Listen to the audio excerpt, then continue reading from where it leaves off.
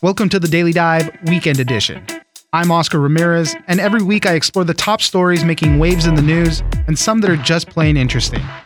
I'll connect you with the journalists and the people who know the story and bring you news without the noise so you can make an informed decision. You can catch a new episode of the Daily Dive every Monday through Friday, and it's ready when you wake up. On the Weekend Edition, I'll be bringing you some of the best stories from the week. One of the biggest political stories of the week was that of New York Governor Andrew Cuomo resigning. After a report indicating he harassed 11 women, an ongoing impeachment probe, and numerous calls for him to step down, he finally said he was going to step away. Taking his place will be Lieutenant Governor Kathy Hochul, and she'll become the first female governor of New York. She has already tried to distance herself, and she also said that she will be running for re-election in 2022. For more on Cuomo's resignation and a look at some of the other corruption in New York State politics, we'll speak to Philip Bump, national correspondent at The Washington Post. I mean, it was sort of surprising just because it's not really, for all of the bluster that Cuomo has about, what kind of a fighter he is and so on and so forth. He really is a pretty pugnacious guy. And so I think it was probably safe to assume that he would fight this more than he actually did, that he didn't came as something of a surprise. He went down fighting. His announcement was preceded by a lengthy press conference from his personal attorney, who once again tried to undercut some of the allegations against him. And then in his speech itself, he similarly tried to attack the entire thing as being political, but then he ended up stepping away. And so New York, in 2 weeks' time, will have a new governor. The beginning of the press conference, it sounded like he was staying and fighting, saying he thought it was political in nature. Some of the allegations are wrong. I never meant to do that or bother them as much as I did, things like that. So it kind of halfway through, it still felt like, man, he's going to fight this thing. But then he came down with the big news. He said he didn't want to waste energy on distractions, and that's what government shouldn't be doing. That's why he decided to step down.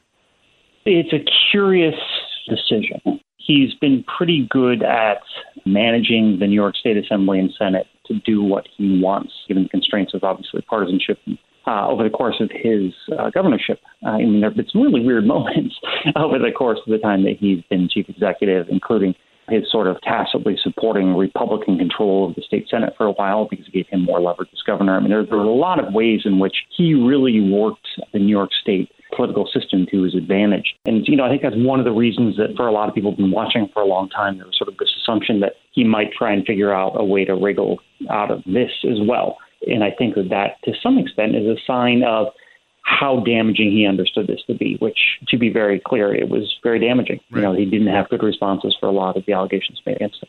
So in 2 weeks, he'll be gone. He's going to be replaced by Lieutenant Governor Kathy Hochul, who will be New York's first female governor in just an interesting set of circumstances, right? He gets ousted because of harassing women and then enters the first female governor. What do we know about her? You mentioned in one of your pieces that just like many other lieutenant governors, people don't know much about them. So Kathy Hochul, I'm actually from Rochester, which is in Western New York, and she's from Buffalo. So there's sort of an affinity that I'm very excited. There's a Western New Yorker who's going to be running the state here after all. But Kathy Hochul is a relatively conservative Democrat. She actually first made her name in state politics by being a more moderate sort of Democrat. One of the reasons that Cuomo actually tapped to be his lieutenant governor running mate was because she wasn't hard left, because she was a more moderate choice. So it'll be interesting to see. The lieutenant governor in the state of New York doesn't do a whole lot. So it'll be sort of interesting to see how her politics look once she actually steps into that role. I think it's really important to note that the history of recent governors and lieutenant governors in the state is really grim. There's a lot of corruption in New York State politics. And I think one of the things that there should be some pressure on Hochul to actually address is that sort of corruption. Cuomo himself pledged to address it and then ended up having corruption allegations about his handling of the corruption investigation. So, that's just how New York is. But I think that will be one of her tests to figure out how to actually clean up the mess that is New York State politics. Yeah, she's going to serve out the rest of his term. That's going to go all the way to the midterm election. So November 2022 is when that election will come up again. But tell me a little bit more about some of that recent corruption we've seen in New York. We had Eliot Spitzer. We had a bunch of people all leading up into Cuomo. There was problems all throughout. I'll do it as quickly as I can. So Elliot Spitzer resigns after allegedly paying women. I guess it was confirmed paying women for sex. He had been the attorney general. One of the people who replaced him as attorney general was Andrew Cuomo. The person who replaced Andrew Cuomo as attorney general was Eric Schneiderman, who resigned in the midst of Me Too for his behavior towards women. Spitzer, when he resigns, replaced by David Patterson. David Patterson had 4 lieutenant governors, all of whom were indicted for corruption or theft or embezzlement or fraud charges. His 5th one actually managed to stick around. Patterson himself wanted to seek re-election, but didn't because of corruption allegations. He ended up having a fine. And then, of course, he was replaced by Cuomo, who now is resigning in disgrace. That's literally the past 3 governors. So, this is, it's, sorry, Illinois, but you've got competition. Yeah, I mean, so it's like I said, this has been the pattern leading up to Cuomo. As you mentioned, it was on him to kind of change that. And obviously he comes from a big political history with his father as well. So let's see what Kathy Hochul can do. It's an inflection point right now, really. Things can change. But, I'm assuming a lot of the agenda that's been set by Cuomo would still remain, if it would seem like. Yeah, Cuomo did do a number of things that New Yorkers liked. He still does get pretty good marks on his handling of the coronavirus pandemic. Honestly, before his speech today, I assumed he was going to come out and make some sort of announcement about how the pandemic was getting worse in order to try and scare people into changing horses midstream. Obviously, that's not what happened. But, there are things that Hochul will try and do to continue Cuomo's administration where he has been relatively successful and or gotten good marks. But again, it's a black box, literally 7 in 10 New Yorkers say they don't have an opinion of her. So she can really define herself, and it'll be interesting to watch how she chooses to do that. Philip Bump, national correspondent at The Washington Post. Thank you very much for joining us. You bet, thanks. In coronavirus news, the FDA is moving to authorize booster shots for those that are immunocompromised. Those that have had organ transplants, live with HIV, or take certain cancer medications would be in the group allowed to get booster shots. This would be a shift in the American vaccination strategy as the Delta variant surges across the country and we see other countries also approve boosters. Studies have shown that a 3rd vaccine dose can trigger a more robust immune response in those with weaker immune systems. For more on all this, we'll speak to John Rockoff, health business editor at The Wall Street Journal. The whole point of the vaccination campaign is to protect individuals and their friends and families and other folks against COVID-19, right? And the vaccines work by mobilizing your immune defenses against the coronavirus. But it turns out the vaccines don't work very well in people with weak immune systems. Even if they get the 2 doses of the Pfizer or the Moderna shots, they don't get the same level of protection a healthy person like you or I get. So a lot of doctors and public health experts and health authorities have been talking about whether we should give these folks with these weaker immune systems another dose to try and get them to the kind of protection that healthy folks get. And it's taken a while, but from what we are hearing, the FDA is expected to move soon to authorize this extra dose for these immunocompromised people. Right now, about 2.7% of Americans are immunocompromised. As I said, people that gotten transplants, some that live with HIV, cancer treatments, all that stuff. But tell me a little bit about some of the data that we've been seeing, because there have been some studies showing that, some people aren't producing the antibodies, but then that 3rd shot really does help kick their immune system into gear. Yeah, that's right. We can sort of assess how well the vaccines are protecting people by measuring the immune response to the vaccine. And one of the measures that we use is the level of antibodies and specifically neutralizing antibodies that get produced after you're vaccinated. The immune system is really complicated and it involves more than just the antibodies, but that's a pretty good indication of how well the vaccines work.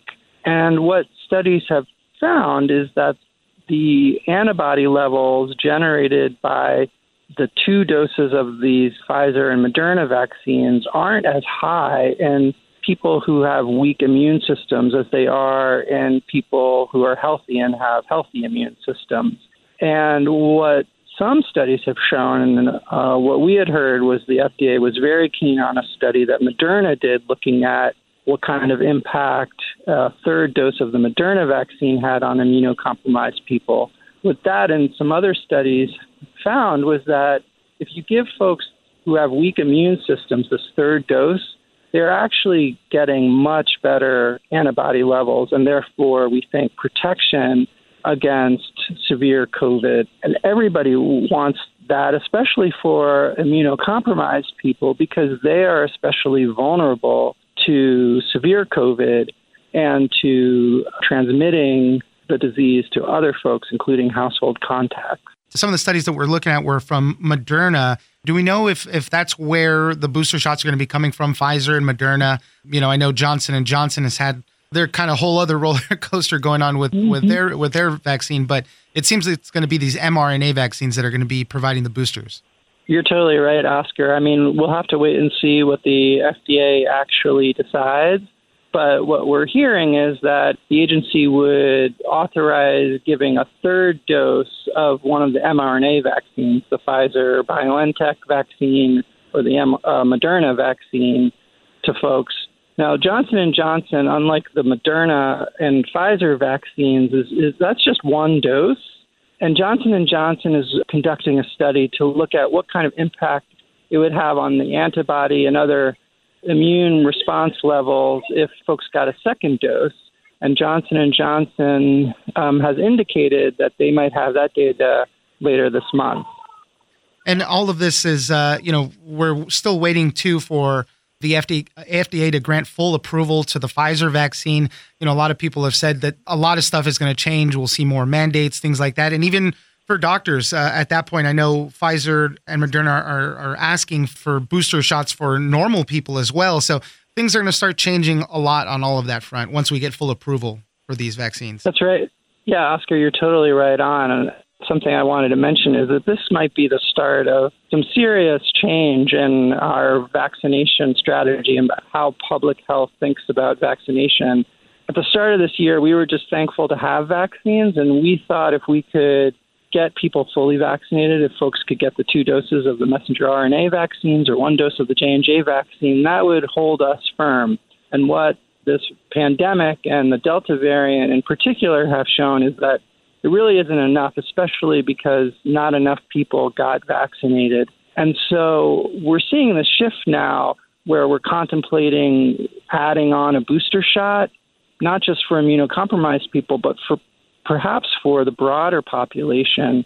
And then we're looking at full approval of these vaccines as opposed to just the authorization for emergency use, which is kind of a provisional designation. A lot of employers and the military have been waiting for a full approval before mandating vaccinations for their employees. So that could really have a big impact. And we could see a fairly serious change in how we approach vaccinations in a couple of weeks.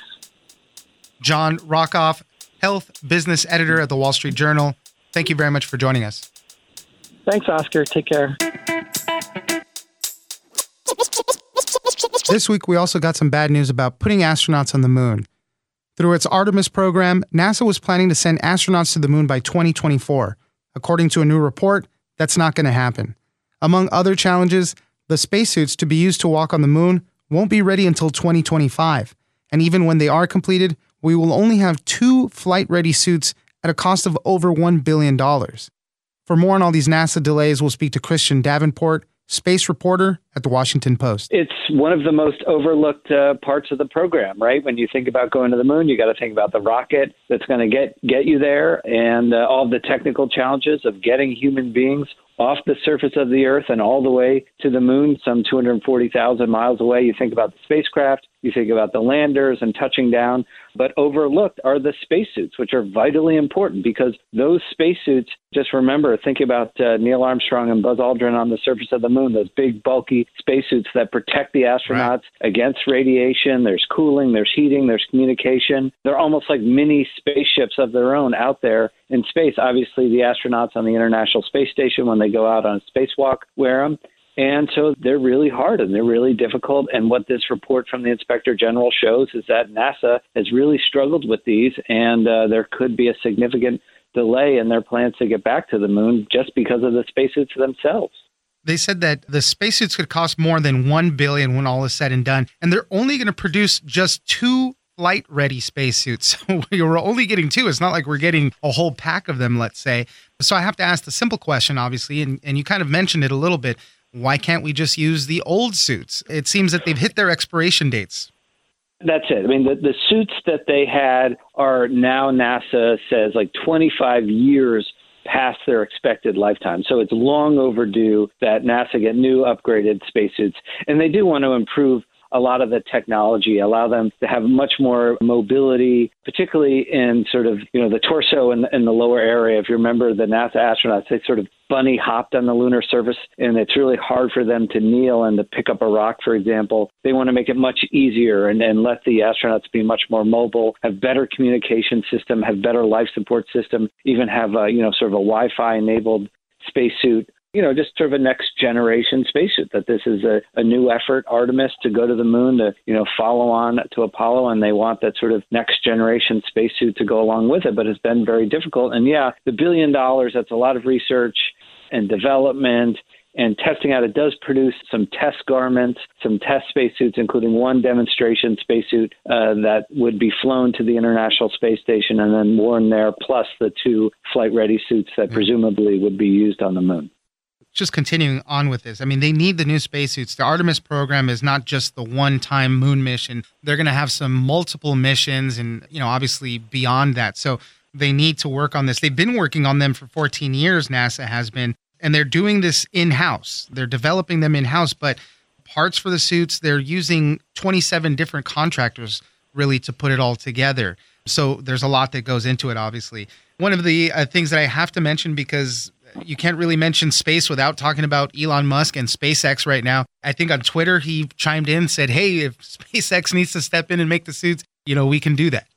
And SpaceX they're the ones who right now are they provide the ride for NASA's astronauts to the International Space Station. And SpaceX has done 3 human spaceflight missions for NASA, getting the astronauts there. The spacesuits that the astronauts wear inside of SpaceX's Dragon spacecraft, NASA's design. Now, these are different spacesuits. I mean, you wouldn't go outside the spacecraft in these suits, but they are good for flight and they're pressurized, so they at least have some experience in this realm. At this point, I don't think NASA's going to take Elon up on his offer. They've already spent hundreds of millions of dollars on their own program and are well underway. But then again, you never know. Elon may just go off and build his own spacesuit. Right. So what does all this do to the Artemis program as a whole? Obviously, it's not good that the timetable is thrown off, but are there any other things that can impact this negatively? I mean, I think NASA said themselves that a lot of this has to do with funding, obviously some pandemic bottlenecks, things like that. That's always the reason, but a lot of it has to do with funding. So delaying this a year, I mean, how much of an impact is this really? The fact of the matter is, I don't think anyone who is following this closely actually thought that NASA was going to ever meet its 2024 deadline to return astronauts to the surface of the moon. That was just really a goal they had, but, it was aspirational. It was to give the program a sense of urgency. But in reality, no one thought they were ever going to be able to make it. And what the spacesuit, these issues, it just sort of shows how difficult this is, how expensive it is, even though we had, done it before in the Apollo program in the 1960s. And it's yet another hurdle that NASA is going to have to overcome. I mean, they've had problems with their Space Launch System rocket. That's the massive rocket that would hoist the Orion spacecraft to lunar orbit. The Orion spacecraft has had problems. In April, talking about Elon Musk and SpaceX, NASA awarded SpaceX a $3 billion contract to build the spacecraft that would actually take the astronauts to and from the lunar surface, that would get them down to the lunar surface. But Jeff Bezos' Blue Origin has filed a protest saying, oh, no, that contract was awarded in error, and that held things up for many months. And so it's moving ahead, but it's moving ahead, sort of in fits and starts, and the spacesuits are just another example of that. Christian Davenport, space reporter at the Washington Post and author of The Space Barons. Thank you very much for joining us. Sure. Thanks for having me. Don't forget to join us on social media at Daily Dive Pod on Twitter and Daily Dive Podcast on Facebook. Leave us a comment, give us a rating, and tell us the stories that you're interested in. Follow us on iHeartRadio or subscribe wherever you get your podcasts. I'm Oscar Ramirez, and this is the Daily Dive Weekend Edition.